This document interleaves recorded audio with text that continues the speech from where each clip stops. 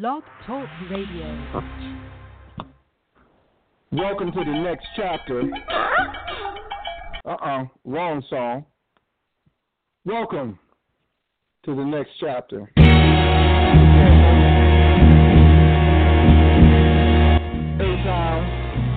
and Gypsy Soulchild. We're about to get it in. This is the D-Hour Network. Like I said, we are rocking out. This is the next chapter radio. And we're about to get it in. Gypsy, you there?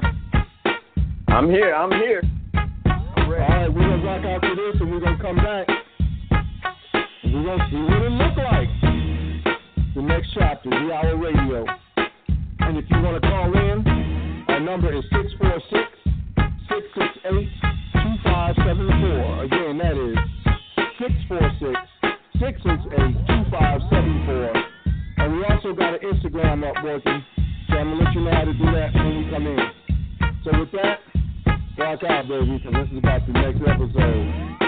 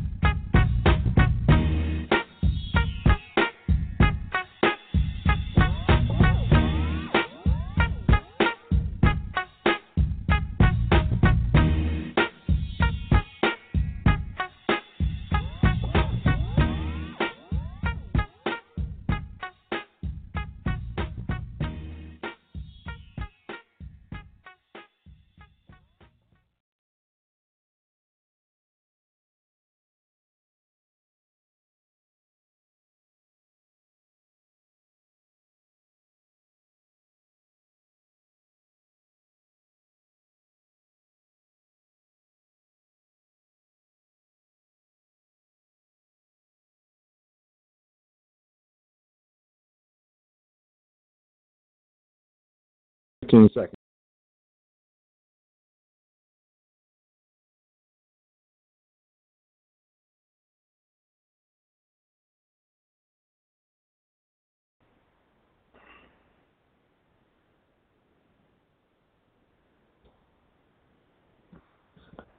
Uh-oh. Okay.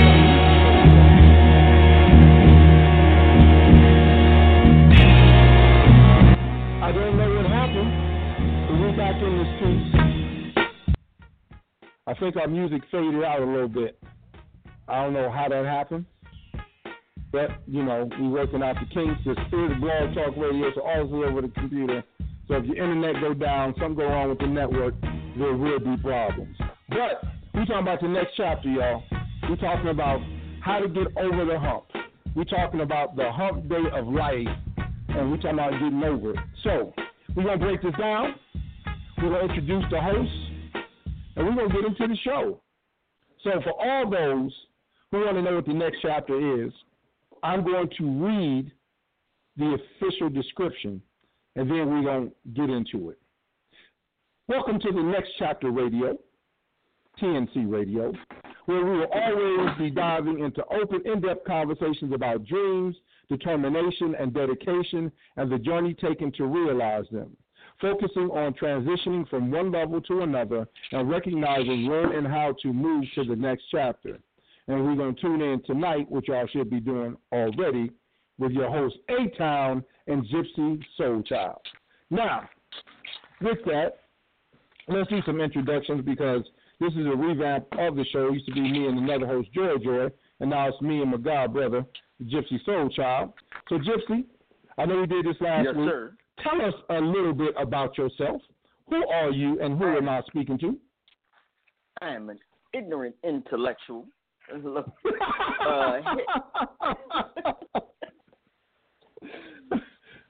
Hailing from Cleveland, Ohio, by way of New York, by way of Atlanta, Georgia, by way of any place funky USA.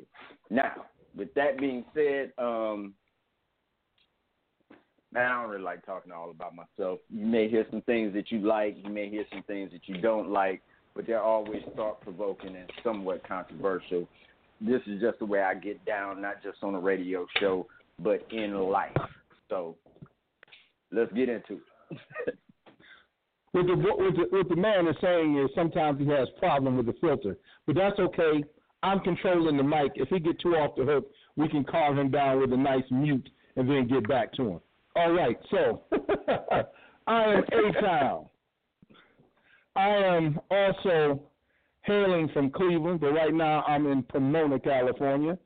I'm a nomad. I've lived a little bit of every place. I've lived outside of Chicago. I lived in D.C. I lived in New York. Shout out to Brooklyn. And then I also lived in Queens. And then, but my heart is always with the 216. I'm a poet by another name. You know me by the Boogeyman if you know me by that world. I'm not only a poet, I'm an author. I'm a playwright. I am now a doctoral intern. I'm a dissertation away from having doctor behind my name. So I'm going to take care of that. So about this time next year, y'all be talking about Dr. A-Town. Right now it's doctoral intern A-Town. And so what I do is I bring real-life experience and also a clinical perspective to our topics. And what Gypsy Soulchild did not tell you, which I always like to bring up, he is a bibliophile, which means he reads everything. And his specialty is reading biographies and autobiographies. So there are a lot of life lessons that he brings to the table just through his knowledge of other people's lives, which is one of the specialties, because when we talk about going to the next stage, when we talk about the next chapter, he adds things in, aspects in from other people's lives that gives us pointers about how we might better be able to do it. And like I said, he's an ignorant intellectual, so it's just some fun stuff. So, and the nature of our show is like this. Everything is honest. Everybody say, keep it real. We don't keep it real. We keep it honest. Reality is what man makes. We keep it honest and we keep it true. So, when you call up, if you call in, just say your opinion about whatever the topic is. We ask that you are concise. No Bibles or Iliads or very long stories like Roots. Try to make it concise, get in, get out, make your point, and there you go. And so, like I said, this is all about going to the next chapter. In other words, when we get to those precipices or those plateaus where we have to get to that next echelon, next level of life, that next step, that new beyond where we're used to, where we know, we talk about how to do that. And we're going to start having guests on who've been through their journeys, who can talk about their journeys. Right now, we're just getting used to the show and the format, so it's going to be us for about the first month or so, and then we're going to start bringing on people. And if you got a story, let us know, because we will bring you on, because this is not about celebrity or fame. This is about getting to the next chapter, and that's however you got to it, whether you're famous or whether you just got to the next chapter of your life successfully and you just living your life without fanfare or anything else.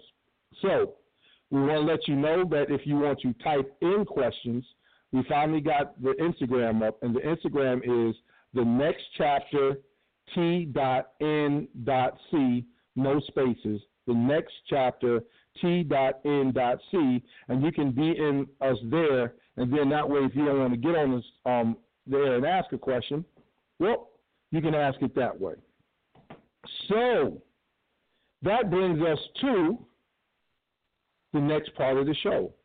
So what we do is we recap the last show, and we talk about the topic of this show. But at the end of each show, we make affirmations, things that we plan on doing that week, in this case 2 weeks, with our lives. So, Gypsy, what was your affirmation for the last show? Man, I've been so busy, I have forgotten. I'm going to be honest with the people. We keep it honest. I have forgotten it. More than likely, I did it trying to be a better man, trying to be a better person, trying to be a better provider for my family, trying to be a better person in the world, from not only for myself, but for the world in general. So with that being said, 2 weeks ago, I believe that's what I said. Check the files in case I'm wrong. But if that is what I said, I'm moving steadily towards it. Okay. Well, then that's a dope thing. So we want to always make our affirmations and keep our affirmations. You know what I'm saying? Oh, yeah. So my affirmation,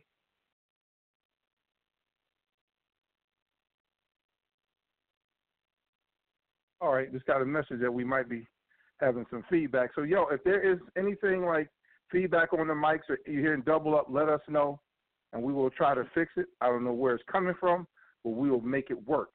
So my affirmation was to read more. And I said I was going to read Toni Morrison's Beloved, but I got sidetracked because I've been doing study on the body, the biological aspects of emotion, releasing emotions, meditations. So I'm actually in 3 books.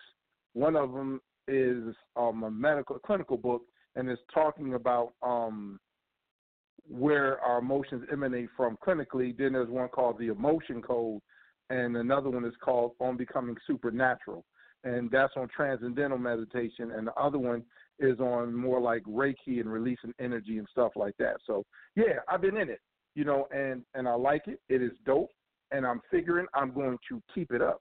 So, yeah, kudos to us for keeping up our affirmations.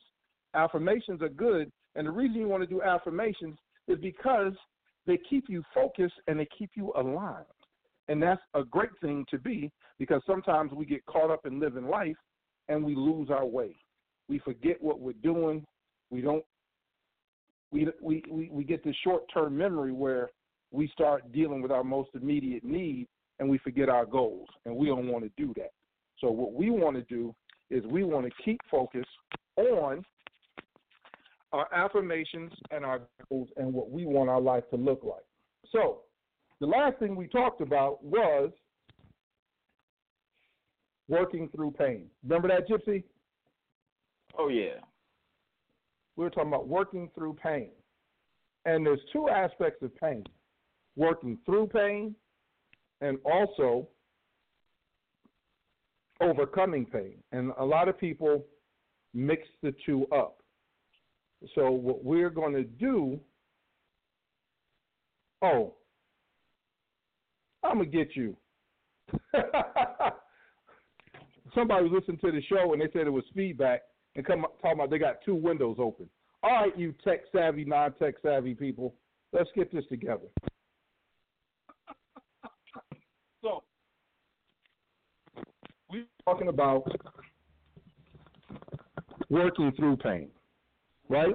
And we just talked about what it looked like to not overcome the pain, because working through it and overcoming are 2 different things. We're just talking about ways of dealing with your situation, because a lot of people say, well, if I'm going to get through this, it's going to be beauty on the other side, and sometimes you don't know that. And we set ourselves up for failure because we put up this false identity of what pain is, and then when it doesn't meet our standard, we become helpless and hopeless, and then we start to give up. So we basically talked about things that you can do to work through pain. We talked about positive self-talk.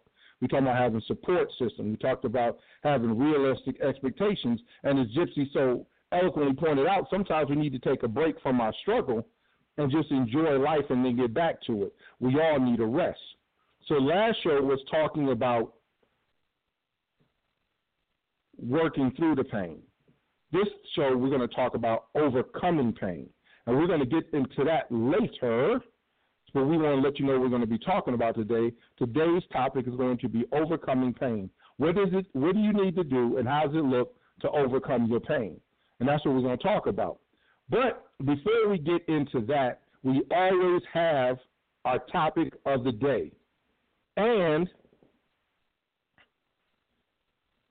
when we have our topic of the day, I never tell Gypsy what it is because I just want his raw reaction, right? So today's topic, and if you have anything to say about this topic, you can call in at 646-668-2574. Again, 646-668-2574. We're talking about the appropriation and reclaiming of our culture. So in other words, we see all these things on I have this subscription to this thing called Column. And so what happens is it's an online magazine that pulls black stuff from every place. And so you're talking about like black cowboys, right? We're talking about things that we do in our culture and all this other kind of stuff. And we're talking about stuff like it's new. We're talking about we're always the black cowboys. Hold on, Book. Because A-Town, I gotta stop you there. I gotta interject because that's an oxymoron. Cowboys and saying black cowboys is an oxymoron because cowboys is actually what black cattlemen were called. Because remember, we weren't men. We weren't allowed to be men. We were always boys. So how they emasculated us was calling us cow, which was the female for bull, right? And then boys, which was never going to be adults. So that's how the term cowboys came to be, and they only called black cattlemen cowboys. So, that's why I have you on this. Let's stop saying that. Well, what I'm saying is that's the point. What I'm saying is what do we do about this staccato or disjoint concept of history where things are starting to repeat themselves and we're acting like they're new? So there was an article that says black people are upset because there's not enough of their history taught in schools. So my question is, in the appropriation and now the reclaiming or the claiming of our culture, what is our responsibility to teach our culture? What is our responsibility to teach our history? Do we depend on schools and school systems, or is it on us? What do we do? And if you have an idea about this or a concept, please call 646-668-2574 and weigh in. Gypsy, whose responsibility is it to teach our culture and to make sure our culture is properly represented to the world and to our people, and specifically to our children? Whose job is it? Okay, I'm gonna answer your question by asking you a question. Whose culture is it? It's ours. So anything that is ours that you claim you own, you have a responsibility to it. You know, what responsibility? But you can't say these are my kids and expect somebody else to take care of them. You can't? I've been trying that for years. It ain't worked either. I know, I know, but, you know, we can't. I know, but, you know, I almost got it down, but not really. But the thing about it is it our responsibility to teach the schools so they can teach our children? Whose responsibility is it for the perpetuation of our culture? And is it a joint responsibility? And I know you've been in education, and I know we probably got some teachers listening, and I'm about to light a fire. I don't give a damn. We're in the era of getting things canceled, so there you go. Well, you know, it's going to be Dave Chappelle and me. All right, so break it down. Like, whose responsibility is it? It's first off, school teaches you, but it doesn't educate you. education starts from the house. So it's not the school's responsibility to show your children manners, just basic stuff. That's your responsibility as a parent, as an uncle. I believe there's a African, it's African, that says it takes a village. Number That's one, a Ghanaian proverb. Foremost, you got it. You have to know that. Everybody's heard that, but where's the villagers at? So we got to have our village first and foremost. So if those of us who are conscious and know that that's an African proverb, more specifically, as you said, Ghanaian, let's start with that. Just inhabit the village. There has to be a village in place. Unfortunately, from the rooter to the tutor, when I grew up and when you grew up, we had elders. Then we had adults. Then we had the peer group that we looked up to, and then we had our little knothead behind us, right? Mm-hmm. And each one of those levels, wisdom and knowledge filtered down, right? So you have to, that's first and foremost. But somewhere along the line, and I know I'm going to step on some toes again, but the civil rights generation, the baby boomers, they did a lot of wonderful stuff, but also they also created a lot of messed up stuff. As in, now we don't have elders. We have some elders, but we also got this thing just called old people. Being chronologically a certain age doesn't make you an elder, nor does it make you an adult. It just means that you've had more time on the planet. So what I'm getting is you're saying that we have structure but no culture. We have first off, we don't even have the structure anymore. So okay. let's restructure. They're into structure. What do we have? So I'm sure. we ain't got structure. Listen, let me say it to you like this, and I say this all the time.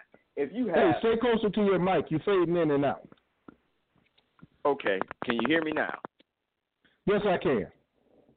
Okay, if you have mom, if you got daughter getting dressed to go out to the club, hey, and mama getting dressed in the same outfit to go to the club, hey, she ready, and then you got grandmama getting dressed in the same outfit going to the damn club, hey. What club are you going to?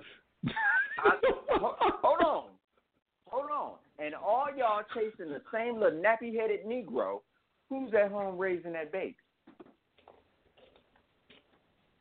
Who's at home raising that baby? That's an ugly picture.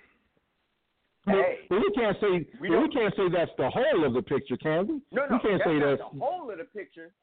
We can't say that's the whole of the picture, but it's enough of the picture for us to have a commentary on it. So and I ain't just talking about the ladies. I'm talking about the fellas too now. I just use mama as the example because mama is the one that teaches and nurtures the baby. Chris Rock had that joke 20-some-odd years ago that mama teaches the child how to read. Daddy keeps to make sure that the lights are on so that mama can teach the child how to read. Structure. Okay, so let's pause for a second. Let everybody know this is the D-Hour Radio Network. This is TNC Radio, the next chapter. And before we get into our topic of the day, we have a popular topic that we talk about. That's what we call a hot topic. So today, right now, what we're discussing is the appropriation and the reclaiming of culture, and whose responsibility is it to teach our culture? If you have anything to say about this, you can call in at 646-668-2574 and weigh in. Let us know what you think. We're interested to hear your opinion. So let's get back to the question. So we got mama, grandmama, and baby at the club. So who is supposed to be teaching our culture? do we entrust any of it to the schools? Now, at that point, we've given over everything to the school. We've given over everything to the school. Listen, I'm saying, shouldn't we? No. Are you crazy? No. If you listen, black folks, I'm gonna put it to you like this: as far as black folks go, you have had your culture stripped and taken away from you since the first African was taken off the Congo. Okay, and then you're gonna go into a public school system that are rewriting textbooks to not say slaves, but to say workers. Indentured workers. For real? Yeah. Oh, yeah. That's a real thing. I haven't seen that book. I'd have tossed that book out the window. Listen, I'm going to tell you, your godson, my son, was in a classroom in Atlanta, Georgia.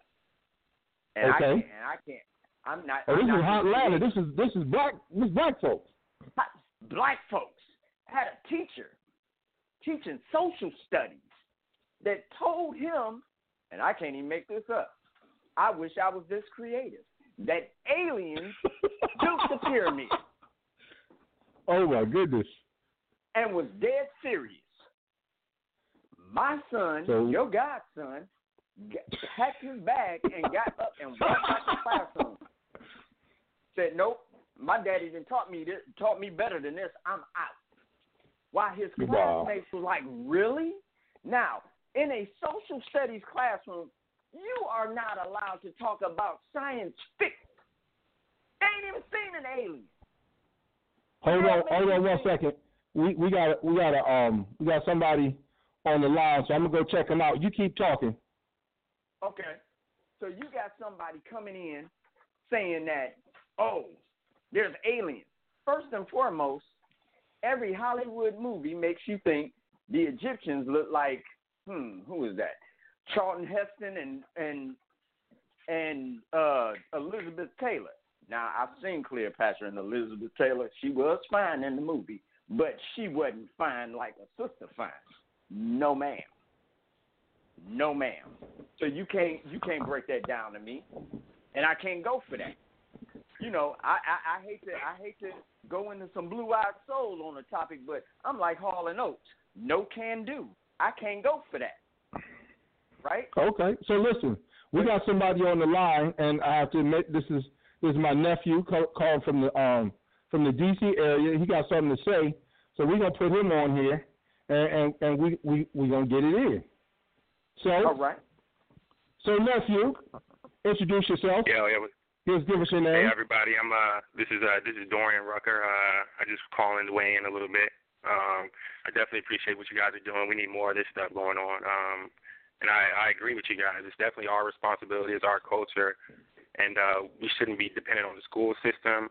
And I think I was listening to, I think it was KRS-One the other day talking, and he said that we need to use other resources. I mean, it's no secret that a lot of these textbooks that we're reading, they're not total truth. They're not absolute truth, you know. And we're not the United States is not the only history on black people. KRS-One, I think, was talking about looking at Germany's history, and France has a big history on African American and our struggle and everything we went through. So I think that would be a key, pulling things from different resources and not just relying and dependent on the school or the resources we have here in the United States, you know. That's a good point, because there are black folks the people don't know, there were black folks in concentration camps in Germany too, and some black folks died during the Holocaust. People, you know, when we talk about fairness and representing history correctly, we don't like to bring that stuff up. But you know, black folks, we've had the glory of dying a little bit of every place. You know, but listen to you, Doran, because a lot of people don't know your history. You know, you used to work with kids, man. So what was it like when it came to dealing with kids and talking to them about culture, or just seeing what they knew about culture? Like, what's your experience? It's just tough, man. I grew up, you know, I was raised the right way, man. And just these kids nowadays, you got a lot of. I worked in the before and after care center. You got a lot of video games and internet and music and TV raising these kids, man.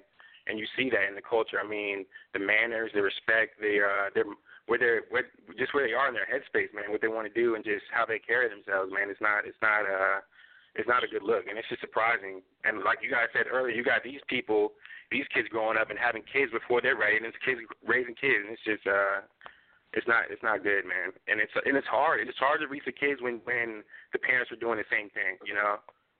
Yeah, so right. it takes things like this for people to come together and to get these kids' attention on the right thing. You know what I'm saying?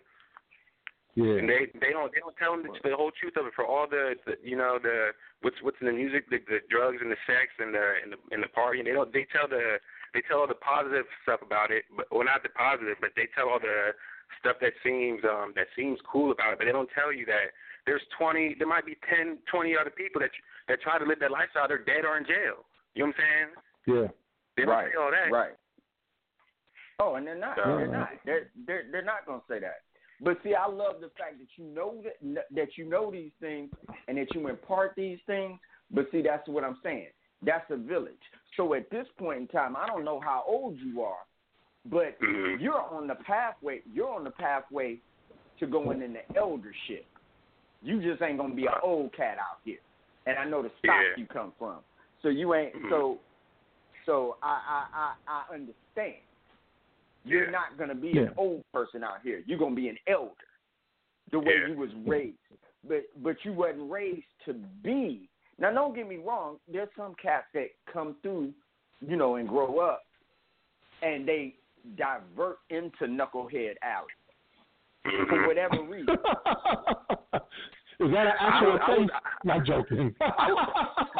It's next to Not Turn Alley in here.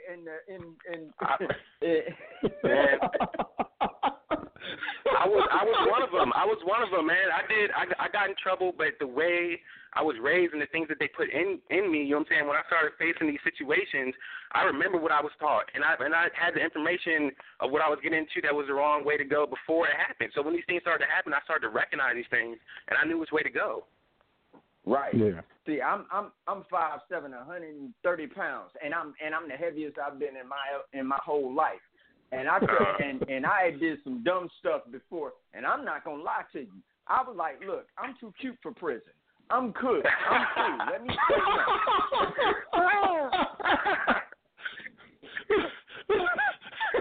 On that note, let's let everybody know what they're listening to, because on that note, they're probably like, what are we listening to?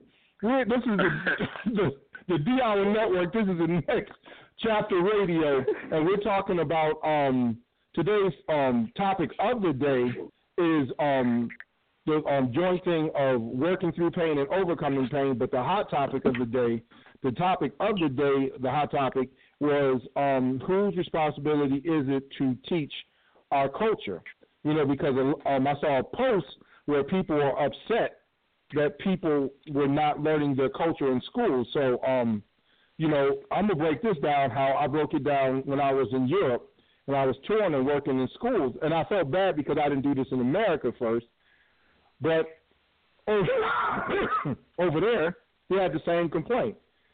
Africans in Europe were complaining they didn't learn their culture. So then I asked a simple question. I said, what different nationalities do we have in here? And there was Italian, there was German, there was Irish. And I said, how many of you hear your history taught in school? And they were like, no, just the general stuff, and then, you know, however we fit in it, but never our history. And I said, how many of your parents would allow the school to teach your history in school? And all of them were like, hell no. They were like, the Irish dude, like, no, if they tried to teach Irish history in my class, my mother would have a fit. Same with the Italian, and it went down the line. I said, do you know your culture and your history? And they were like, yeah. I said, where'd you learn it? They're like, in the house. Because see, the thing about it, whoever teaches it controls it. And so what we don't understand is when we say that we want the schools to teach our history and our culture, we are actually giving them, imparting them with the control over it and the narrative over it. So, no, I don't want you teaching African American history. I want you teaching world history, and you leave African American and African history to the African Americans and the Africans. But no, I don't want you teaching our culture. I want you teaching world culture and the interaction of cultures, and then we can fill in the blanks that we want to fill in the way we want to fill them in. But yeah, no, I'm not for that. You know what I'm saying? And it's like you said, Dorian, it's like when you see people raised a certain way, you can tell where they got their culture from. You know, and that's not cool. But here's the thing. Something that you mentioned, that both of you mentioned and touched on briefly. At a certain point, I think we all touched on this. At a certain point, people don't know. They may want to know, but they don't know. Everybody didn't come from the stock we came from, and that's not no slant or shade to anybody or their life. But they have a different starting point, and they should have that opportunity to start.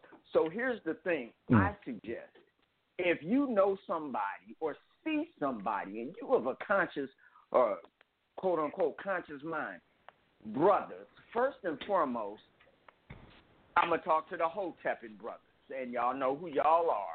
Some of y'all, I'm gonna be honest with you. You know, I'm walking down the street of New York with my lady, you know, and she fine. I ain't gonna lie. And they sitting there. This guy was like, "Excuse me, sister, because you know the black woman is the queen of she's God on earth, and you know they have the principle." Oh, nigga, shut up! You just trying to get some, and I'm laughing because I'm like, you know, I'm her man. And what you telling her, I whisper in her ear anyway. And I show her this stuff anyway. So you can go ahead and back up and go talk to that other sister coming down the street. You got a better shot over there. But y'all got to stop. Y'all got to stop with that information. Stop trying to get 6 wives out of it because, you know, in Islam, you can have 6 wives, and that's how we develop our community. Oh, nigga, please. Look, you know what I mean? We got to stop that. We got to cut that out, first and foremost, because it's an emergency on planet Earth. I believe 40 years ago, George Clinton and them told you we was an endangered species. And they damn sure trying to make that come to light. But now they're dealing in propaganda. We don't know what propaganda looks like. You know. Yeah. Let's bring it back to the topic because we're gonna have to get to some music and then start moving on. So everybody sum up and to your thing, what you said, Gypsy. Like, you know, there's people who don't know. So what I want in your summarization is, whose job is it to start informing and teaching those who don't know? And Dorian, I just want you to sum up what you think about our culture and who's supposed to teach it and who the responsibility goes to. Gypsy, same thing with you, but who is supposed to teach the people who are over children and those people over the children don't know? Whose responsibility to reach them? And then we're going to get this, because what I'm getting is it's our responsibility, and we should be in control of the dissemination and the shaping of our culture and the information about it. So y'all tell me if I'm correct or incorrect with that. We're going to go with you, Dorian, and then with you, Gypsy. It's definitely our responsibility, and it's a big responsibility. But we, like you guys said, it's a village, and we don't have to do it ourselves. I mean, I take small steps. I'm involved with nonprofits. I mean, you can get around like-minded people, and then, you know what I'm saying, that makes the force that much stronger. There you go. Gypsy? There it is. I think Malcolm X said it best. Sometimes there's always nonprofits and no slant or no shade, Dorian. But even in talking with the people that we know, you're only preaching to the choir. So if you go into a black church and there's a white Jesus on the wall, find a new church, first and foremost. They ought in your black church, they ought to be teaching you some sort of black history at some time besides just Martin Luther King and them, because you get that in school. If you don't know there's always somebody who knows something. Integrate yourself with them.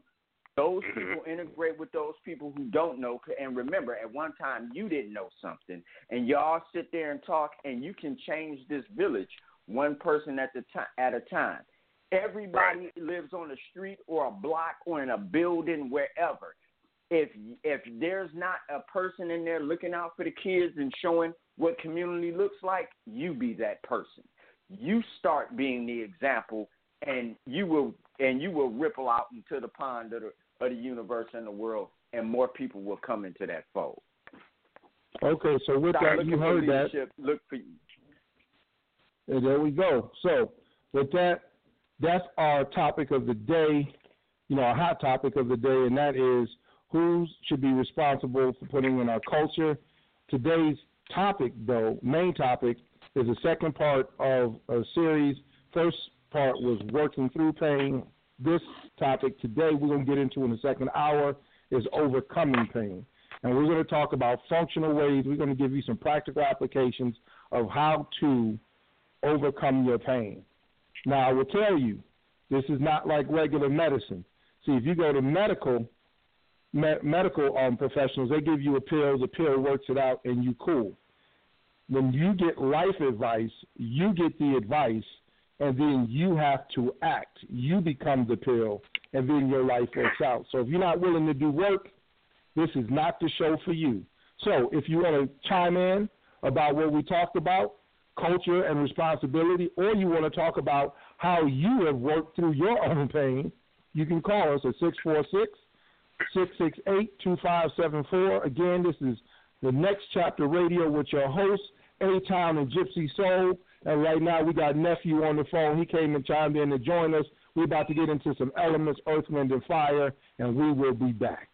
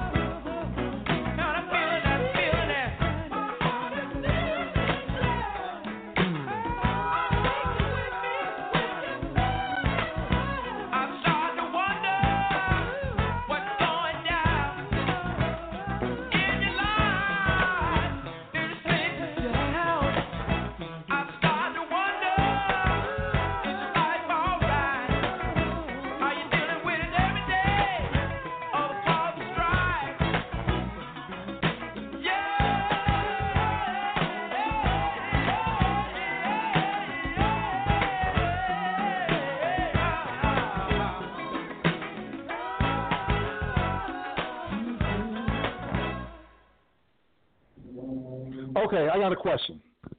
On that last thing, and I can't sing, that Maurice White, didn't that sound like Frankie Beverly in another song? Yeah, man, but that's like, that was a thing. No, I'm not saying he copied them, just like with the sound. No, I mean, you know what I'm saying? But like that was that era, you know what I mean? Like, you know, it's another song. You gonna hear this that was like late '70s, you know, kind of funk, early '80s type of groove. That was like what they did. Hey, yeah, that was like that was when they was feeling it. That and sounds like they say ho. Right. Like, you know, everybody say ho. That was in the 80s, but, you know, another thing from that era was ow. Like, why did they feel they had to do that? I don't know. But, you know, ow. Like, that was a lyric right there for them. So. that was a lyric. that ow. Like, I know what to say next. Ow. Okay, right, that's cool. Like, you know, you can turn on some of Lionel's song, and here you go. I need a word here. I need an expression. Just ow. Yeah, that's it. That's, you know.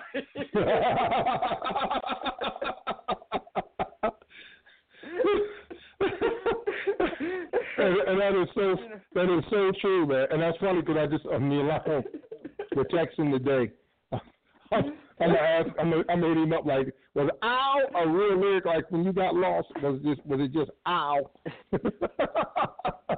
You know. So, we tripping. Welcome to the D-Hour Radio Network. This is TNC Radio, the Next Chapter Radio, and I'm gonna read this just so I don't forget it.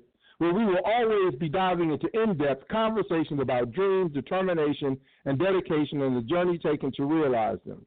Focusing on transitioning from one level to another and recognizing when and how to move to the next chapter. And so we on here every Monday night, 6 to 8 Pacific time, and that's 9 to 11 Eastern Standard Time. So we just got finished talking about the hot topic of the day, which is whose job is it to instill and teach our culture, ours or the schools, or both, and how that looks. And we had a call in from my nephew. Shout out to Dorian Rucker, called up and said some stuff. He stayed online with us for a minute. And the conclusion was that it's our responsibility, as Gypsy said, whose culture is it? And, you know, you don't answer them questions because them dumb questions, like, how dare you not know this? That's why I didn't say our culture quickly, because I didn't want to be the dumb in the room like I didn't know. But it's our culture, and we have to be responsible. And what I said, the main reason that we need to teach our own culture is because whoever teaches and instills your culture defines it and controls it. And the last thing that we want to do is give over the power to define and control our culture to the people who stole it, mutilated it, and then tried to feed it back to us in some kind of distorted manner. That's just my thought. So if you don't know your culture, find somebody who does. And if you don't have access to somebody who does, then it is your job, and yes, your job, to start educating yourself. And for that reason, you know what? We're going to add a cultural section on it. And what we're going to do is we're going to start referring thinkers, books, articles, and everything. I know, Gypsy, like we are. Like, yes, we are. To help you, specifically African Americans, we're African Americans, we're not trying to appropriate anybody else's culture. If you are of another culture and, you know, you want to give us information about who people can study or read to learn your culture, so the listeners who are in your culture who listen to us can get that too. We're good. We're multicultural out here. We want everybody to know their culture, and that way we can get a better view of world history. You know what I'm saying? So the first person I'm throwing out is James Baldwin, and the book that I'm throwing out is The Fire Next Time. So if you haven't read it and you're African American, read that book. James Baldwin, The Fire Next Time. Gypsy, do you have one off the top of your head you want to throw out? Wow, I knew you was going. I knew you was gonna go with The Fire Next Time. I just knew it. That's why I said it first. Actually, that is on my must reads for African American young men and women. And I'm gonna throw a balancing act out there with a sister, because I know I'm hard on them sometimes, but I'm hard on them because they are the world. I'm gonna go with Assata Shakur's autobiography. And for those of y'all who don't know who Assata Shakur is, no, she ain't Tupac's mama. Okay? No, I mean, I ain't even being funny. That's right Afeni. Afeni is Tupac's mama. Right. Like they, no, like I say Assata Shakur, and people like, oh, you talking about Tupac's mama, right? Nigga, no. I mean, no, Negro, no. I'm definitely not. Please go sit down. So, Assata, and who is it by? Assata Shakur. Now, if you guys don't know who Assata Shakur is, no, hold on, man. If you don't know who Assata Shakur is, she's very important. You guys may know her by her other name, which was Joanne Chesimard. Now, I've given you enough clues. You like Google it, and then find out some more. All right? Yes. Yes, and she stays in the news because they still try to pass laws to try to get Cuba to give her up. They need to, give that one up for real. So, this is the Next Chapter Radio on the D-Hour Network. Our call-in number is 646-668-2574. We're about to dive in. Our conversation today is overcoming pain. Our first conversation was working through pain. Now we're talking about overcoming pain. So, Gypsy. Yes, sir. How do you overcome pain? Your personal thoughts on how to overcome pain. Steps, insights, whatever you do, let us know. Step one, ice. Second step, ibuprofen. No, I'm kidding.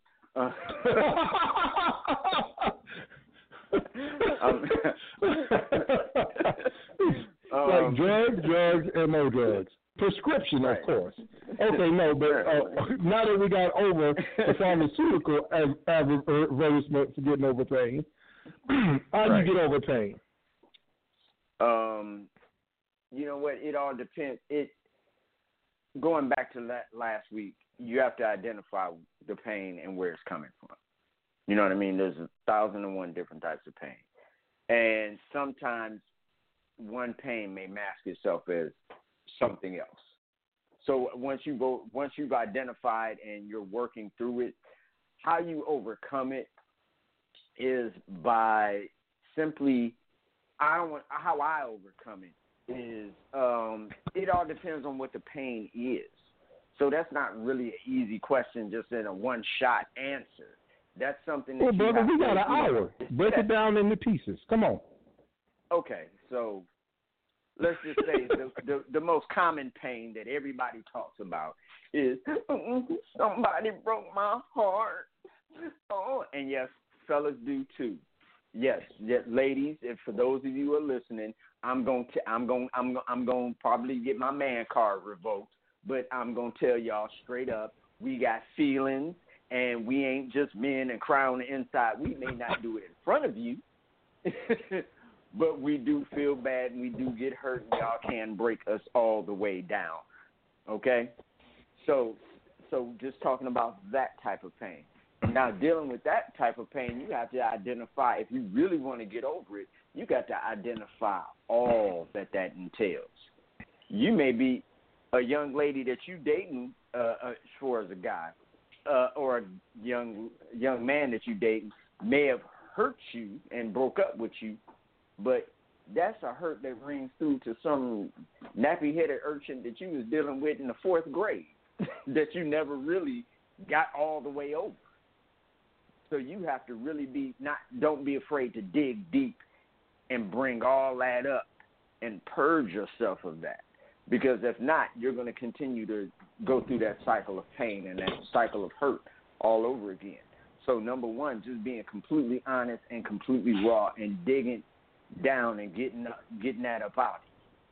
However you need to do it. Like sometimes it's, I'm a music head, so the first time a woman decimated my heart, there's an album that I was instructed to get by an elder. See how the first part of the show comes back.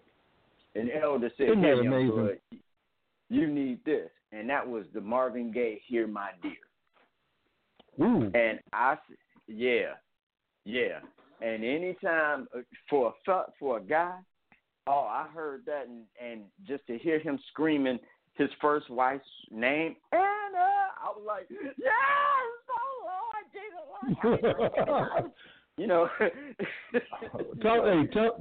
Give a quick one sentence summarization of "Hear My Dear" so people know what you're talking about. "Hear My Dear" is the album that Marvin Gaye was in some financial trouble, and he was going to divorce his first wife, Anna Gordy Gaye. And she wanted to take everything. And his lawyers, he came off of a couple of hit albums, What's Going On, Let's Get It On. And, his lawyers was like, okay, let's do this. Anna, you get his advance money for the album, and then all the money that comes from the album. And she was like, okay, cool, thinking she was going to get millions and millions of dollars, knowing her soon-to-be ex-husband was a jerk sometimes. He was just going to go and put together just a craptastic album and be like, here you go. But then as the court proceedings went on, he started, being the artist that he is, started looking at divorce and what that meant and really examining what it was doing to him, both emotionally, spiritually, psychologically, and he put all of that into his music. Yeah. So when the album came out, the divorce rates were lower, so people thought it was a, craptastic album. So on one hand, he did what he wanted to do. But as the divorce rates climbed, the album took on this cult following, and it's now considered one of Marvin Gaye's greatest albums. And even up until the time of her death, Anna Gordy Gaye could not listen to that album at all. So you listened to it because you got it from the elder, and the elder was like, this is going to help you work through your thing. Right. And if you go through the cycle that Marvin went through, minus the dope, you can work through and cycle through your pain. It's like a guided meditation, if you will. Okay. So far I got what you said about working through, overcoming pain is being honest, purging. It didn't have some kind of coping skills, some kind of guidelines to work through, like a process, not just trying to just hope it's over, but a set of steps to go through to help you get to the other side. Correct. Is that what I'm hearing? Okay, yeah, what else do you do to work through pain? I love it when you take it to college. Hey, man, I have to make all of these student loans worthwhile. And hold up again, this, like I said, this is the DR Radio Network, the next chapter. We're talking about overcoming pain. So if you got a story or an idea or a concept or just a belief about how to overcome pain, let us hear it. 646-668-2574. And if you're alive, you've went through pain. So you have something to say. So keep breaking it down. What else? Is that it, Gyps, or you got some more? Well, I have a friend of mine. She just experienced not too long ago, a death of a parent, right? And for her, fortunately, I'm not a part of that club. That's a club that I can wait a mighty long time to be a part of. But one of the things that worked for her was her faith. Well, mama's not suffering anymore. The good Lord then did this, that, and the other. And she really dived into her faith-based teachings. I'm not gonna tell you to, go, Jesus gonna save you, or Muhammad got the answer. I'm not gonna tell you any of that. But if you got some sort of faith or religion, hey, it works for some people. Where work it. Let it work for you. Find comfort and solace in that. I'm not gonna tell you, if you're an atheist, I don't know what to tell you. Read a good book. I don't know. Well, hey, tell me to get here, my dear, and work it out like you did. So, right, Prince made a song called "Sometimes in April." I hope sometimes it snows in April. I hope that works for you. I got nothing. Yeah. But we'll get into that in the second part of the discussion. Yeah, but I know that works for some people. Leaning on your faith. Or a combination of the two, talking it out to somebody, it's different for different people, and sometimes some people just need to go off and be by themselves and just, cry or scream or, just however you need to get it out of you, get it out of you, because you can never overcome it if you're still wrestling with it and still fighting with it. So, if faith works for you, then by all means, go to church and wear that kneeler out and pray and just, Lord, just, hey, till the cows come home, or until Jesus or Muhammad or whoever returns. Pray till times get better. Do what you need to do if that works for you. But, that's the coping mechanism that a lot of people use. So what I heard, be honest, purge. You can use music. You can use your faith. You can talk about it, and when we say talk about it, I will say this is a show where we do not make allowance or credence to ignorance or stupidity. So if you say, well, if you go talk to stupid people, talking it out ain't going to work. Well, if you, in all your great wisdom, pick the dumbest person you know to talk about, then you deserve what you get. We're assuming that you're going to go find someone with the wisdom and understanding to help you through. So we're not making allowance for stupidity or ignorance. When we say something, we're assuming that you're going to be taking the high ground and the high road. So if you're that person, switch that mentality off. So talk about it, and like you said, have an emotional release, which is, I'll get into the... Go ahead. No, go ahead. I know it's about to come. Go ahead and say it. If you're going to talk to a stupid person and then going to turn around and go, they stupid, well, you went to them, so what that make you? There we go. So first we got be honest, purge, use music or some form of catharsis, lean back on your faith, talk about it, find people who you can actually work through it with, and also have an emotional release. I'm going to get into the clinical benefits of those, and then I'm going to get into how you can frame pain and using this other stuff that Gypsy brought up to really overcome your pain. And I mean overcome it totally and don't revisit it again except as a learning experience or a teaching experience. So we're about to get into some Kanye West, and then we're going to get back into the other half of overcoming pain. This is the D-Hour Radio Network, next chapter, and we are here at 646-668-2574. Let me say that again clearly, 646-668-2574. And if you have any comments about how you overcame pain or any thoughts about how to overcome pain or any questions about how to overcome your specific pain, call in and let's talk about it. I gotta testify. Come up in the spot looking extra fly. For the day I die, I'ma touch the sky. Gotta testify. Come up in the spot looking extra fly. For the day I die, I'ma touch the sky. Back when they thought pink polos would hurt the rock, before Cam got the shit to pop, the doors were closed. I felt like Bad Boy Street Team. I couldn't work the locks. Now let's go. Take them back to the plan. Me and my mama hopped in that U-Haul van. Any pessimists, I ain't talk to them. Plus I ain't had no phone in my apartment.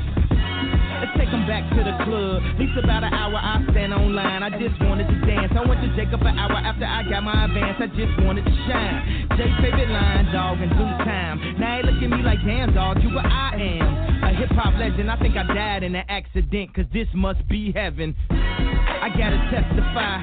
Come up in the spot looking extra fly. For the day I die, I'ma touch the sky. Gotta testify. Come up in the spot looking extra fly. Yeah. For the day I die, I'ma touch the sky. Now let's take them high.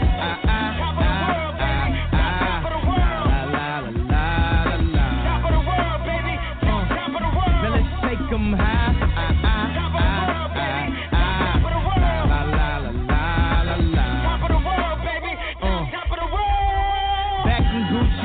To rock, back when Slick Rick got the shit to pop. I'd do anything to say I got it. Damn, them new loafers hurt my pocket. Before anybody wanted K-West beats, me and my girl split the buffet at KFC. Dog, I was having nervous breakdowns like, man, these niggas that much better than me. Baby, I'm going on an aeroplane, and I don't know if I'll be back again. Sure enough, I sent the plane tickets, but when she came to kick it, things became different. Any girl I cheated on, she cheated on, couldn't keep it at home, thought I needed a knee alone. I'm trying to right my wrongs, but it's funny them same wrongs help me write the song now. I gotta testify, come up in the spot looking extra fly. For the day you die, you gon' touch the sky, you gon' touch the sky, baby girl, testify. Come up in the spot looking extra fly. For the day you die, you gon' touch the sky. Yes, yes, yes, guess who's on third? Lupe still like Lupe in the third. Here like here till I'm bitter on the curb. Peach fuzz buzz, but bitter on the verge. Let's slow it down like river on the serve. Bottle shaped body like Mrs. Butterworth. But before you say another word, I'm back on the block like I'm laying on the street. I'm trying to stop lying like I'm Umbra, but I'm not lying when I'm laying on the beat. On guard, a touche Lupe, cool as the unthawed, but I still feel possessed as a gun charge, becoming correct as a porn star. And a fresh pair of steps, they're my best foreign car. So I represent the first. Now let me end my verse right where the horns are like, I gotta testify. Come up in the spot looking extra fly. For the day you die, you gon' touch the sky. You gon' touch the sky, baby girl. Testify. Come up in the spot looking extra fly. For the day you die, yeah, you gon' touch the sky. We back at home, baby. Sky high. Yeah. I'm sky high. I'm sky high.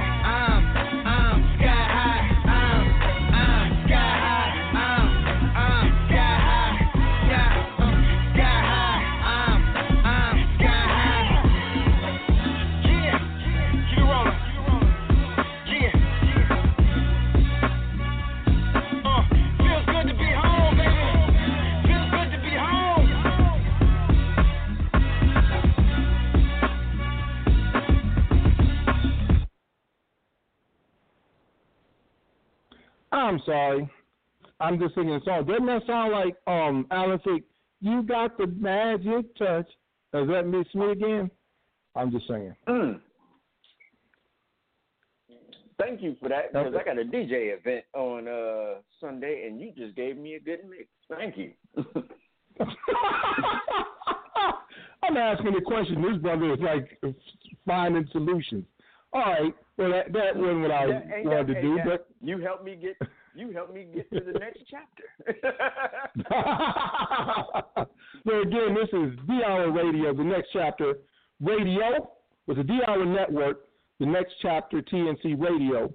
And again, I don't know why I like reading this, but we will always be diving into in-depth conversations about dreams, determination, and dedication as a journey taken to realize them, focusing on transitioning from one level to another and recognizing when and how to move to the next chapter. I think I just like reading that because it makes me sound smart. Okay, now getting on to it.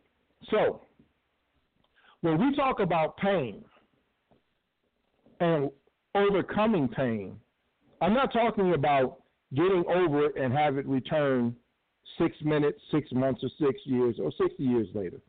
I'm talking about really conquering pain and restructuring how it is in your life so it doesn't bother you anymore. And I'm not saying that it doesn't hurt going through. It is going to hurt going through.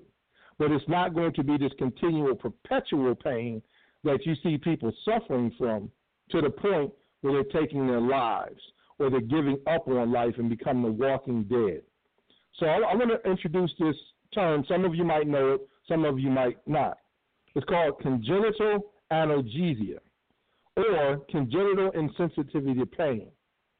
Now, this is a condition where the human body is born and it has no ability to feel pain.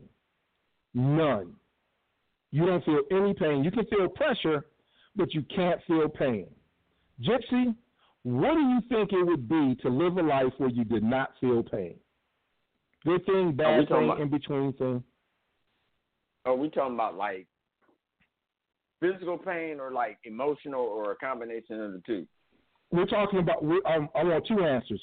First answer, not being able to feel physical pain, and then the second one, not feeling emotional pain. What do you think? What kind of life would it be if you didn't feel physical pain? Do you know how all the stuff I would have done? I wouldn't be here now. Like that on one hand, I'm like, ooh, I'm a superhero. And then on the other hand, it's like, fool, you will die. Because like I would do ignorant stuff like, ooh, let me see, look, I bet you I can put my hand in the fire and not burn it and not burn. Okay. Okay, so we got that. How about emotional pain? How do you think it would be if you were able not to feel emotional pain? Because emotional pain is also, the way I see it, is also a form of empathy. And that's really and that's got to be harder than the physical pain. Not being able to feel physical pain, because that's, I mean, I can't imagine not, some, like, my grandmother was my world. Like, she was, if my grandmother said something, it was like it came off high, and yeah. Like, it was like, no, I'm serious. Like, my grandmother said it. It was just like, it was God, Jesus, the Holy Spirit, and my grandmother. And Jesus could take a step back depending on the day you ask me. When it came to my grandmother, like, because grandma knew everything. Right. Yeah. Mm-hmm. Anyway, so the emotional pain. Yes or no? Would you want to be able to live a life? No, you do not feel emotional pain. I can't imagine, not being able to, when she passed away, not being able to sit here and go, man, my grandmother passed. And not feel it and not release and just be like, my grandmother died. Okay. Let's have some, can I have some more sherbet? Like, it's like that's, yeah. I can't imagine that, because that a part of that is the missing, the longing. I have a son. You want to be able to love your son and then teach your kids how you love. That's. I think that's a little bit more devastating to me than the loss of the physical pain, man. Like, okay,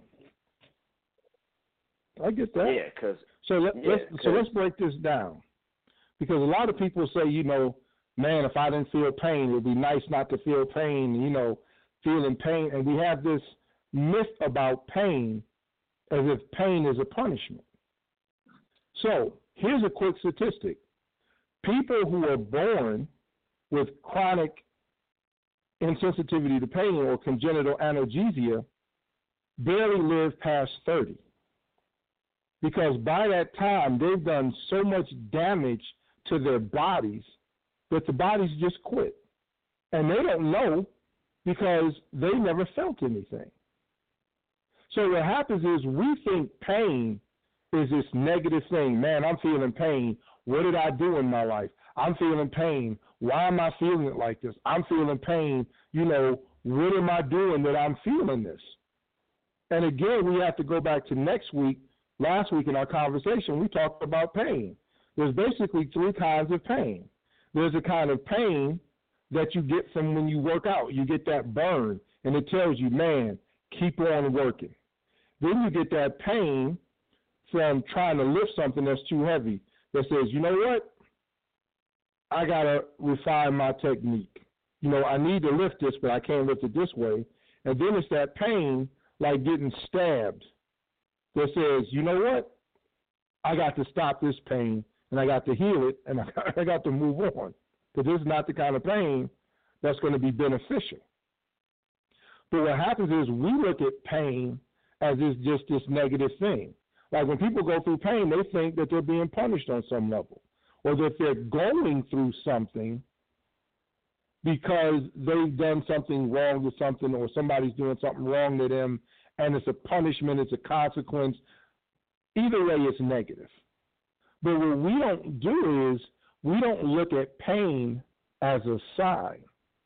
Because just like, you know, we have the three types of pain, you have to look at what the sign is telling you. So we'll go from a biblical perspective.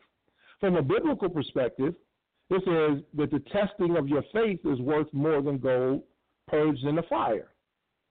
So in other words, when you say you take a math class, right? How do you know if you passed the math class? They give you a what? A test. Right. A quiz. Now, is the test, now, again, we're not assuming that you're not dealing with some sadistic teacher or clown from it.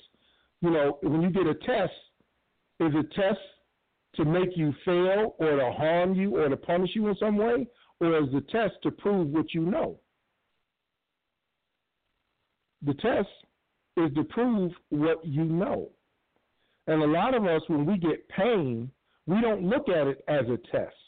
We don't look at it, okay, this is a test of everything I've accomplished or everything that I've been through, and this is me applying myself so I can get through the pain. That's kind of the biblical part. Then you have pain as a sign that you need to stop doing what you're doing. A lot of people suffer in life not because pain is their destiny, it's because they're not listening to pain. The pain that you're experiencing is telling you, you need to stop this. This is not good for you. You need to go in another direction. And the reason you still feeling that pain is because you won't let go of that pain that's bad for you. And then there's that kind of pain that tells us this is too heavy. We have to lift it, but we have to do it in a smarter or more innovative way. And you're in pain because you're not listening to it. But if we reframe pain as a sign, and it's a sign that keeps us alive, because just like not being able to feel pain will kill your body, it's shown that lack of connection to emotions makes you psychotic. Our morals and our beliefs are directly connected to our ability to feel and experience emotion. If you don't feel emotions, you have what we call negative affect or negative symptoms, which are the absence of emotional expressions, and we call you psychotic.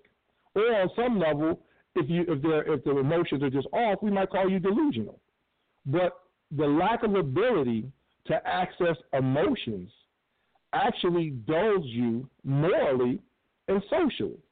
So when we talk about, oh, it would be great to not have pain, well, physically you would die earlier, and emotionally you would become disattached, you would become basically antisocial, and you become what we call a sociopath. And so what happens is when we frame pain that way, go ahead, sir. So are you saying that, like, if I didn't have any emotional pain, I could literally become the Joker? How do I know you're going to go there? Yes. Yes, sir, you could become the Joker. And so what happens is the first way that you overcome pain is you redefine it, or what in CBT is called reframing it, or doing cognitive restructuring it. Quit looking at it as a punishment. Look at pain as a life-saving mechanism. If you did not feel emotional pain, you wouldn't know when to leave that dude or that woman or that situation or that place. And if you didn't feel physical pain, you wouldn't know when to stop doing what you're doing. And then in the spiritual sense, if you didn't feel pain, you would have never been tested, which means you would have never been prepared, which means you have spent your life just wasting away. So when we get these things that we call painful times or trials, understand these are life-saving events, and that you should thank God for your pain. Because if you did not have your pain, you would be physically or emotionally dead, and you would just wither away. So quit looking at what you're doing as suffering or going through as this terrible thing. You have to ask yourself, what is my pain telling me? What am I feeling, and how should I react to it? Is this a test to prove what I know and what I can do? Or is it one of those other three pains that are telling me, hey, keep going, modify your way, or walk away from this? And this is where we get. We have past pain, we have present pain, and we have future pain. See, the present pain is what we live in. The past pain is what we subject ourselves to. And this is where a lot of people go wrong. They live in the past, they fret and avoid the present, and they fear the future. And that becomes untenable. You can't win that. So what you have to do is you have to live in the present. Because if you live in the present, you're not going to live in your past pain, and you're not going to live in your future fear. And this is the way you overcome it, by reframing and understand the only place that the future exists is in your mind. And the only place that the past exists is in your mind. You can't touch the future, and you can't touch the past. You can only touch right now. And so by reframing it and looking at it like, you know what? The past can't hurt me, and the future hasn't happened yet. So the only way the past can hurt you is if you actually reindoctrinate yourself, reinstitute yourself, juxtapose yourself to the past where you're living in it. But you have to live in the present. And this is how you overcome your pain, by changing how you think about it. Because we think and store memories by emotion. We don't store them chronologically. All your thoughts are stored in emotional compartments. Your sad thoughts are together, your happy thoughts. We talked about this. So what happens is, if you live in your negative thought, it's going to bring up all those other negative thoughts. If you live in your happy thought, it's going to bring up all those other happy thoughts. And yes, things can sneak in, but the preponderance of what you deal with is going to be based on the memories and the thoughts you call to yourself and the emotions tied to them. So in a world where pain is inevitable, if you have negative thoughts and ideas tied to pain, every time you go through pain, you're going to emotionally and physically suffer, because that's the emotion that you've attached to it. Not the physical. The physical is because of the actual pain, but the emotional is going to be because you've attached these negative emotions and thoughts to pain. But if you reframe pain as, you know what, this is a sign. This is a life-saving thing that's going to help me get to the next place. I just have to figure out what this pain is saying. Then when you start going through pain, you don't start feeling helpless. You don't start feeling abandoned. You don't start feeling abused. You actually start feeling blessed, like, hey, something or someone, the universe, God, or whatever, is trying to save my life. They're giving me this pain so I can rectify my life and what I'm doing to get to this next chapter. And this is how you overcome pain, by looking at pain for what it is. It is a sign. It is not a negative thing. It is not something that's meant to tear your life apart. It's meant to save you. And understand, like I said, if you don't have physical and emotional pain, you're going to die early physically, and you're going to die early emotionally. Pain is not the booby prize. So let me take this out of the college classroom for a second. For those of you who are like me, I'm a bit of a nerd, right? And like I used to read the Batman. I know I brought up Batman and everything, the Joker, and wasn't being funny. Like, I'm being totally serious. If you know the story of Batman or seen like any of the thousands of Batman movies that's been out, of course, you know, he witnesses his parents getting murdered. So because he never really dealt with that trauma, that pain, he did whatever he had to do and put on a giant bat costume and just start whooping people's asses all over God, right? If he would have dealt with that pain properly, who knows? He probably wouldn't have put on that Batman, on that cowl and everything. But much like Bruce Wayne, okay, we can all be the Bruce Waynes of our lives. We may not go and put on a cowl and start whooping, become a nighttime vigilante, you know. But we do some sort of damage to not only our psyche but our physical bodies in that regards. Is that what you're saying? Yeah, because Batman was battling his pain. Every time he hit a bad guy, he was trying to hit the dude that killed his parents, and he was also punishing the child that didn't save his parents and didn't have the wherewithal. He was living in his pain. He treated the pain like a punishment, and he spent his life punishing himself and others in a bat costume. Yeah. So his arch nemesis, and I know I brought up the Joker, was a dude who didn't feel pain or empathy or nothing. He was just, you know, what we doing? Watching the world burn. Fuck it. I mean, this is just what we do, right? And lack of emotions makes you psychotic.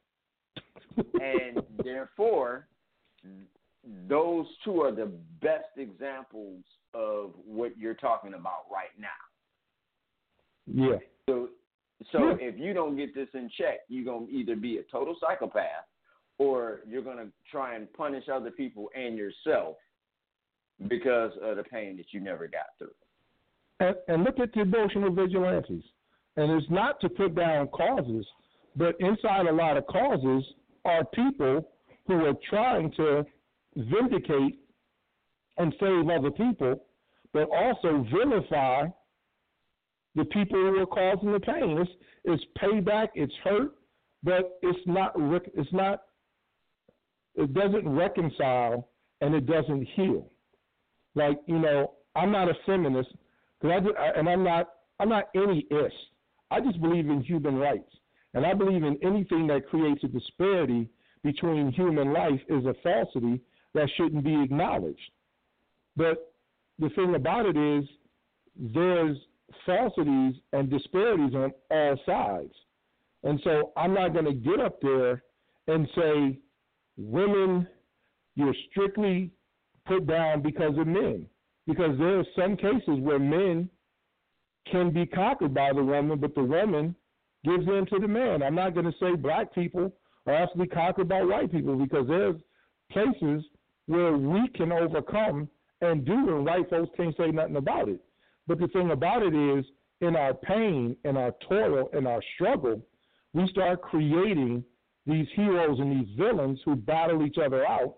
And what happens is nobody ever gets saved and nobody ever gets healed. If I'm going through pain, my job is to understand that role that pain has in my life, and then to find out the message that's coming from it, and then act on that message. And so the way that you act on that message is going to determine whether you become Bruce Wayne, the socialite and, you know, healed person, or Bruce Wayne, Batman, or you become the Joker. But the thing about it is, as long as you look at pain as a death sentence, as a punishment, you're always going to have negative emotions tied to it. And every time you feel pain, you are going to start going into a negative space. Redefine pain. Find out what it's saying to you and act on it. Or as one of my pastors said, years ago, he said, people come up to him and say, yo, why do I keep suffering the same thing? He said, because in the Bible, suffering means to be up under for the purpose of learning. The reason you keep suffering the same thing is because you haven't learned the lesson that you were supposed to get from it, so you got to keep going under it until you get it. Pain is a learning experience. Think about it. Ask it, what are you telling me? What is this a sign of? Or is this a test? Is this something that I should be coming through? And if you do that, your approach to pain is not going to be negative or fatalistic. It's going to be positive, and it's going to be forward thinking. And when you walk out of that pain, you're not going to walk back into it again. And it's really that simple. There's a saying that I learned in my doctorate. It says the people who are happy are those who pretty much determine that they will be. And it's not because things around them are happy or their situation is happy. It's they just chose to be happy in their situation. And you have that choice. And that's the other thing. Understand that the locus of control, the place that's the center of your life that controls it is yours. And though you think you give it away, you don't. You just rent it out, and you do what people tell you to do. Nobody comes into your life and emotionally makes you sad. You accept sadness when it comes. Fight that. Redefine what pain is. And then if you want to find out more about how to deal with pain, like coping skills and strategies, you can hit us up at the next chapter, t.n.c, on Instagram and ask a question, and I'll get back to you. But, there's a lot of coping skills. Like you said, you have prayer. You have using your faith. You have music. Music therapy is a great therapy. Bibliotherapy is a great therapy. Read. Read the books like The Secret. And I'm not endorsing The Secret, but books that encourage positive thought and ideals and forward thinking. Music, books, find people. Like you said, talk it out. Let me tell you something. I'm not a proponent of AA where I believe you're always an alcoholic, but I've seen AA meetings, and I've seen the ability of people who've been through similar struggles help people through their struggles. So you have support systems. Find those. And like you said, and also have that emotional release. And you have that emotional release by accepting what you're dealing with and then framing it into like the positive, like we said, the pain. What am I going through? What's the sign? What is it teaching me? And you work through that. And if you redefine pain in a positive light and understand that your lack of ability to feel emotional and physical pain will kill you, and that your ability to feel pain is what keeps you alive, you're going to appreciate it more, and you're going to look at it as a benefit rather than a negative. And again, that will help you once you walk through that pain to stay out of that pain. And of course, there's more to it. I'm not telling you we can get all of this in 4 hours, but that's the basis. Gypsy, thoughts? Let me reiterate something really quickly. Listen, it's a stigma, and I'm probably stepping on your toes as a therapist, but hey, it's a stigma with going to a therapist. Oh, especially in certain communities such as ours. It's a stigma being a therapist. When you tell black folks you black and therapists, they look at you like, what happened to you? I get that. Like, how'd they get you? Unless you're a veteran, and even with the vets, here's the crazy, because I'm a Marine. Here's the crazy thing: even with veterans, it's like, ooh, well, he had to go to therapy. Ooh, how crazy is he? Like, you know what I mean? It's really jacked up. But here's the thing about therapy, and I'm not an advocate for or against therapy. I'm going to say it like this. You're just talking to somebody that's smarter than you, that has a little bit more insight than you. Yeah. You can have therapy, with your quote-unquote pastor, imam, whomever, if they are proving themselves to be wiser than you. If all of your friends are the equal amount of stupid, go find another friend and talk to them. I'm just saying, like, you don't necessarily have to pay somebody $35 an hour, $60 an hour to sit on a couch and talk to them. You may just talk to your sister, your brother, your mom. For that money. You know what I mean? I don't know how much it is. I don't know. I got you talking about $80 to $300 an hour, depending on how well established they are. But but I get what you're saying. Listen, I've had you most of my life, so it's free. So you've been free 99 forever. Hold up, but listen, we got to get into a music. We're gonna play some Teddy, and we're gonna get back into wrapping this up, doing our affirmations, and then summarizing the show. So again, we talked about many ways to deal with pain, to work through it, and to overcome it. The main thing is you have to change how you look at it. And if you change how you look at it, you will change how you react to it. And like we said, you can purge, you can be honest, you can use music, faith, talking to skilled people, having that emotional release, but you have to change what you're doing in your reaction to pain so you can be able to say what Teddy said in this song.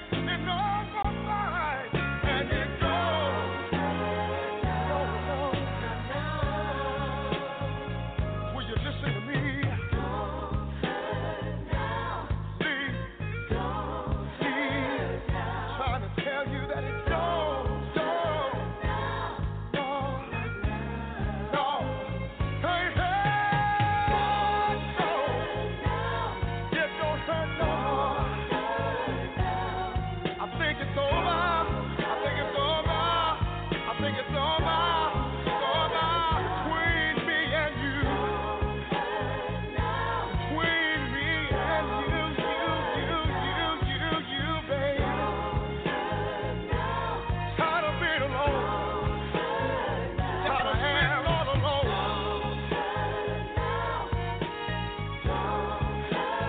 I think I can make it without you. I think I can make it without you. Think I can make it.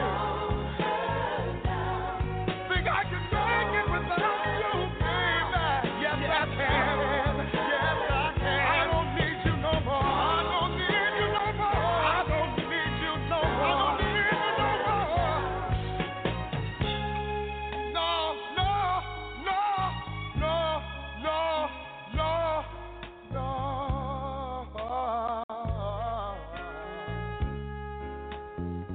I'm a grown man. Yes, I am. Think I can understand. Yes, I can. That you didn't mean me no good. And right now, my heart is so happy. I'm so happy, baby. I don't need you no more. I found somebody new. Somebody that can make me feel better than you could ever do. That was Teddy P saying, it don't hurt now. And that's what we mean when we talk about working through pain. Not that it doesn't hurt, but it gets to a point where you can say it don't hurt now. And you still can talk about it. You still can reflect about it, and you can use it as a learning lesson and not relive it. Because one way that we can tell, and this is a clinical thing, that we measure how well you've overcome or dealt with some situation, we look at the difference in level and nature of response that you have now versus when you actually experienced it. So if you were at level 9 when you experienced it and you're at level 9 now, 2 years later, when you talk about it, it shows that you did not process or go through the steps to work through and overcome that pain, which means you got to do that work. But in this, Gypsy Soulchild brought up something about a current event, and he wanted to talk about how it relates to the topic, and dealing with pain. So, Gypsy, I'm going to lead this one to you. Get on into it. You got about 3 or 4 minutes, because then we got to go into our affirmations and our outro and our summary. So, get it in, bro. All right. I know a lot of you probably heard about the Amber guy or the situation where the police officer shot the brother in his home and then only got 10 years.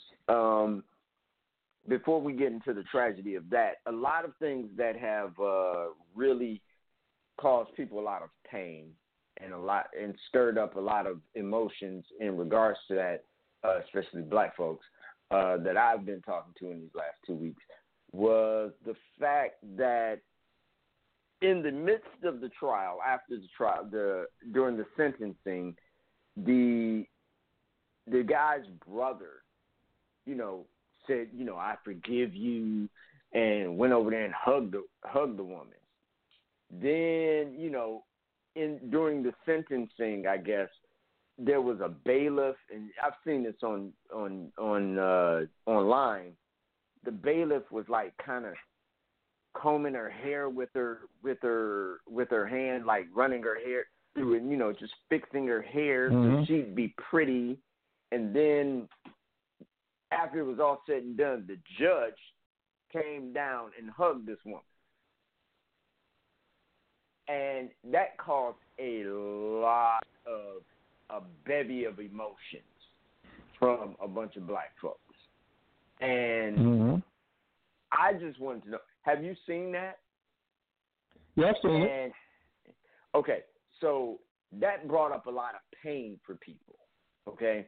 So I want you to... We call that a triggering event. Again, welcome to Harvard.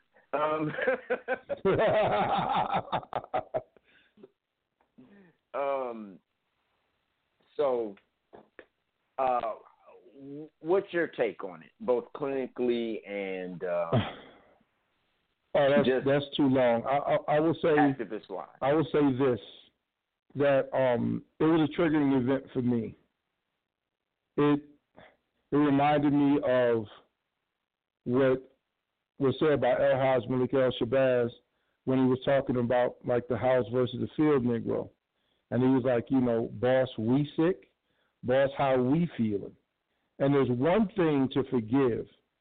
There's one thing to empathize, and there's one thing to sympathize. And I think what got me was the sympathy and the empathy for her when she clearly, painted this negative picture of this man she was afraid of. 'Cause I just heard, I haven't, and I have to preface it, I didn't hear the trial, but I heard things that she said. I feared for my life, and he rushed at me, but then you hear he was sitting on his couch eating a bowl of ice cream. And so the characterizations, and I have to get deeper into it, the characterizations that she placed on the event and the things that I heard after about the cooperation between police officers turning off body cams and all this other kind of stuff. You know what I'm saying? It shows that, and then she called and like, I'm screwed, and all the stuff that they said they did, and of course they pointed out the negative stuff, and I have to say that's the stuff I'm privy to. But it shows a level of personal concern for her, before concern for him. And the empathy started when there was a punishment for it. But from what I understand, she didn't tell everybody, hey, keep your body cams on, keep records. You know what I'm saying? None of this, There was a girl who taped it, and I heard that, they confiscated her video, put a gag order on her, and she's getting threats. I haven't heard, Amber Geiger talk about that stuff. You know what I'm saying? So when I hear this stuff and I see the empathy and the sympathy, I'm like, there's no empathy and sympathy given to the dude who got shot, who witnessed, the girl, who's getting threats, who came to testify. And so when I see this, I'm taken aback, and it reminds me of an enslaved mentality where not only do we forgive, but we take on the burden and the hardship of our victimizers and then talk about the pain they feel when they victimize us. I think it's a sickness. And all my life, I've never seen a judge hug a murder victim. I've never seen a bailiff fix someone's hair. I've never heard of someone talking about, let me hug my brother's murderer. And in this case, what disturbs me is that all participants were black to a white woman. I've never seen that much empathy on that side of the bar from those officials towards someone black in the same situation. So that bothers me. So that's what I have to say. What are you doing to overcome that? Well, the thing about it is I understand that is a test. That is a test of my resolve. What am I going to do to help erase and eradicate this position, mental position in our people, right? And how well have I adjusted? This is the test that I can see that without becoming enraged and starting to despise or just revile white people in general and whiteness in specific. And so I can say that I'm healed because that doesn't move me like that. That's now an experience that I'm aware of that I think needs to be rectified. But I didn't get mad at white people. I didn't get mad at black people. And I didn't get mad at the situation in the point where it had me twisted up inside and I couldn't function. I just was like in the test. I've been through this. I know what this feels like. The question is, are you going to do something about it? And if not, then you have no right to complain. That shows that I've adjusted to the pain. It wasn't that it wasn't triggering. It just didn't trigger me like it would have when that wound was new and open and exposed. Okay. Makes sense. Makes sense. I wanted to touch on that because it's been a hot button topic all over social media, in conversations at work, in the coffee shops and everything. So, like we said in the first show, these are family conversations. You know what I mean? We have these conversations offline, off air. Yes, sir. So, so this can't be a family conversation and not let the family in on the conversation. Yeah, and that's the thing about it. But that's a triggering event. You know what I'm saying? It's been many a times when black folks have went down at the hands of white folks, and it's black folks who vindicated those white folks and told the outraged black folks how we should act. Back in the day, those were the house Negroes, and they were used, and not just house Negroes, but just the Negroes who they could coerce, and they were used to quiet us down. What did El-Haj Malik say? When something goes wrong, they're going to find a Negro in the suit to refute how we feel and to state, our position on behalf of the white man. It happens. You know what I'm saying? And so to see a black police chief, a black victim's brother, a black bailiff, and a black judge fawn over a white woman who went into a black man's house and then had the nerve to claim that she feared for her life and shot him. And I'm like, dude, I still don't understand, one, how she got in. Two, I don't understand how you not recognize your furniture in your house. And I don't understand how a grown person can walk into the wrong apartment. Like I heard someone say, I was in college. I partied. I got drunk. All the dorm doors looked alike. I've never walked in the wrong dorm room. You know what I'm saying? It's just like, how discombobulated do you have to be to park on the incorrect floor, walk down the incorrect hall, go in the incorrect door, not recognize this apartment doesn't look like yours, and then she said she feared for her life. Apparently, and I don't know this was certain, but they said he was in a robe sitting on the couch eating ice cream. How many killers do you know put on a robe and eat ice cream before they kill you? I mean, it's just, and so it seems to me the response is not equal and reciprocal. The response that the black people gave to her were in line with someone who committed another crime in another manner. It just seemed, like I said, it just seemed incongruent to me. It absolutely seemed just totally out of place, and it smacked of the mentality that we have learned about black folks who sided with white folks during oppressive times and felt sorry for the white folks because of their remorse for what they did to us, but did not show the same concern or remorse for their people who it was done to. But anyway, we gotta break up. So, real quick, what's your affirmation for this week? What are you gonna do? What you gonna do?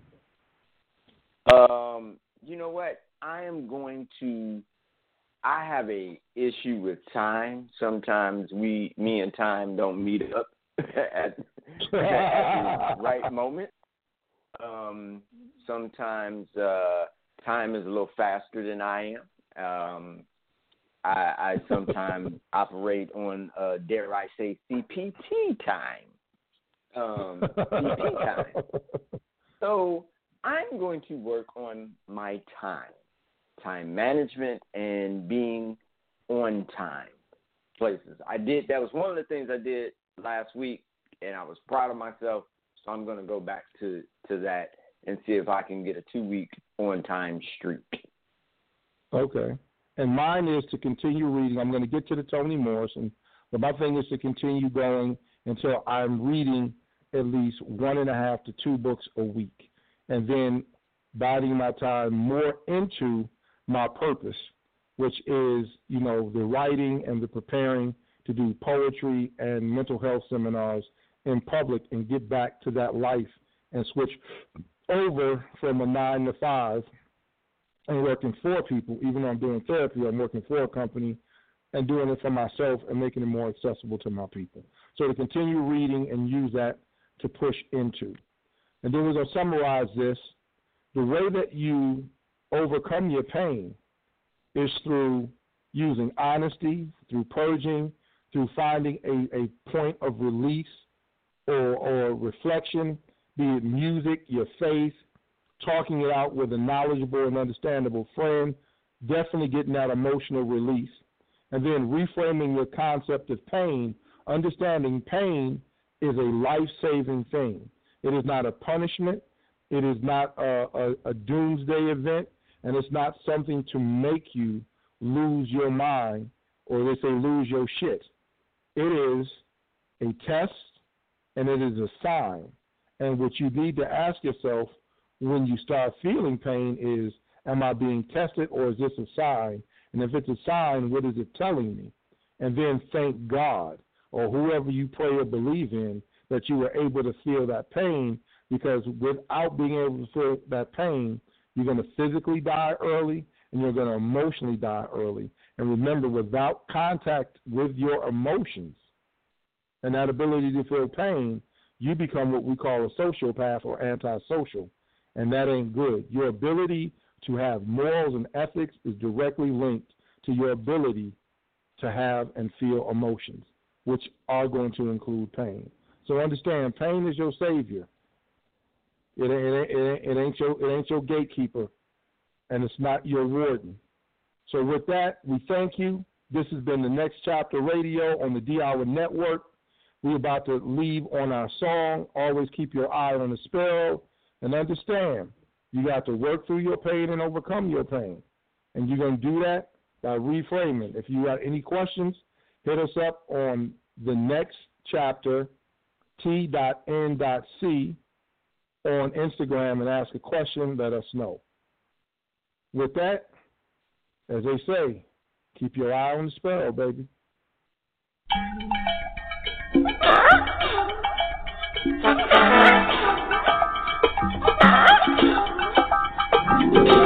Don't go to bed with no price on your head. No. Don't do it. No. Don't do the crime if you can't do the time. Don't do it. Keep your eye on the sparrow. When the going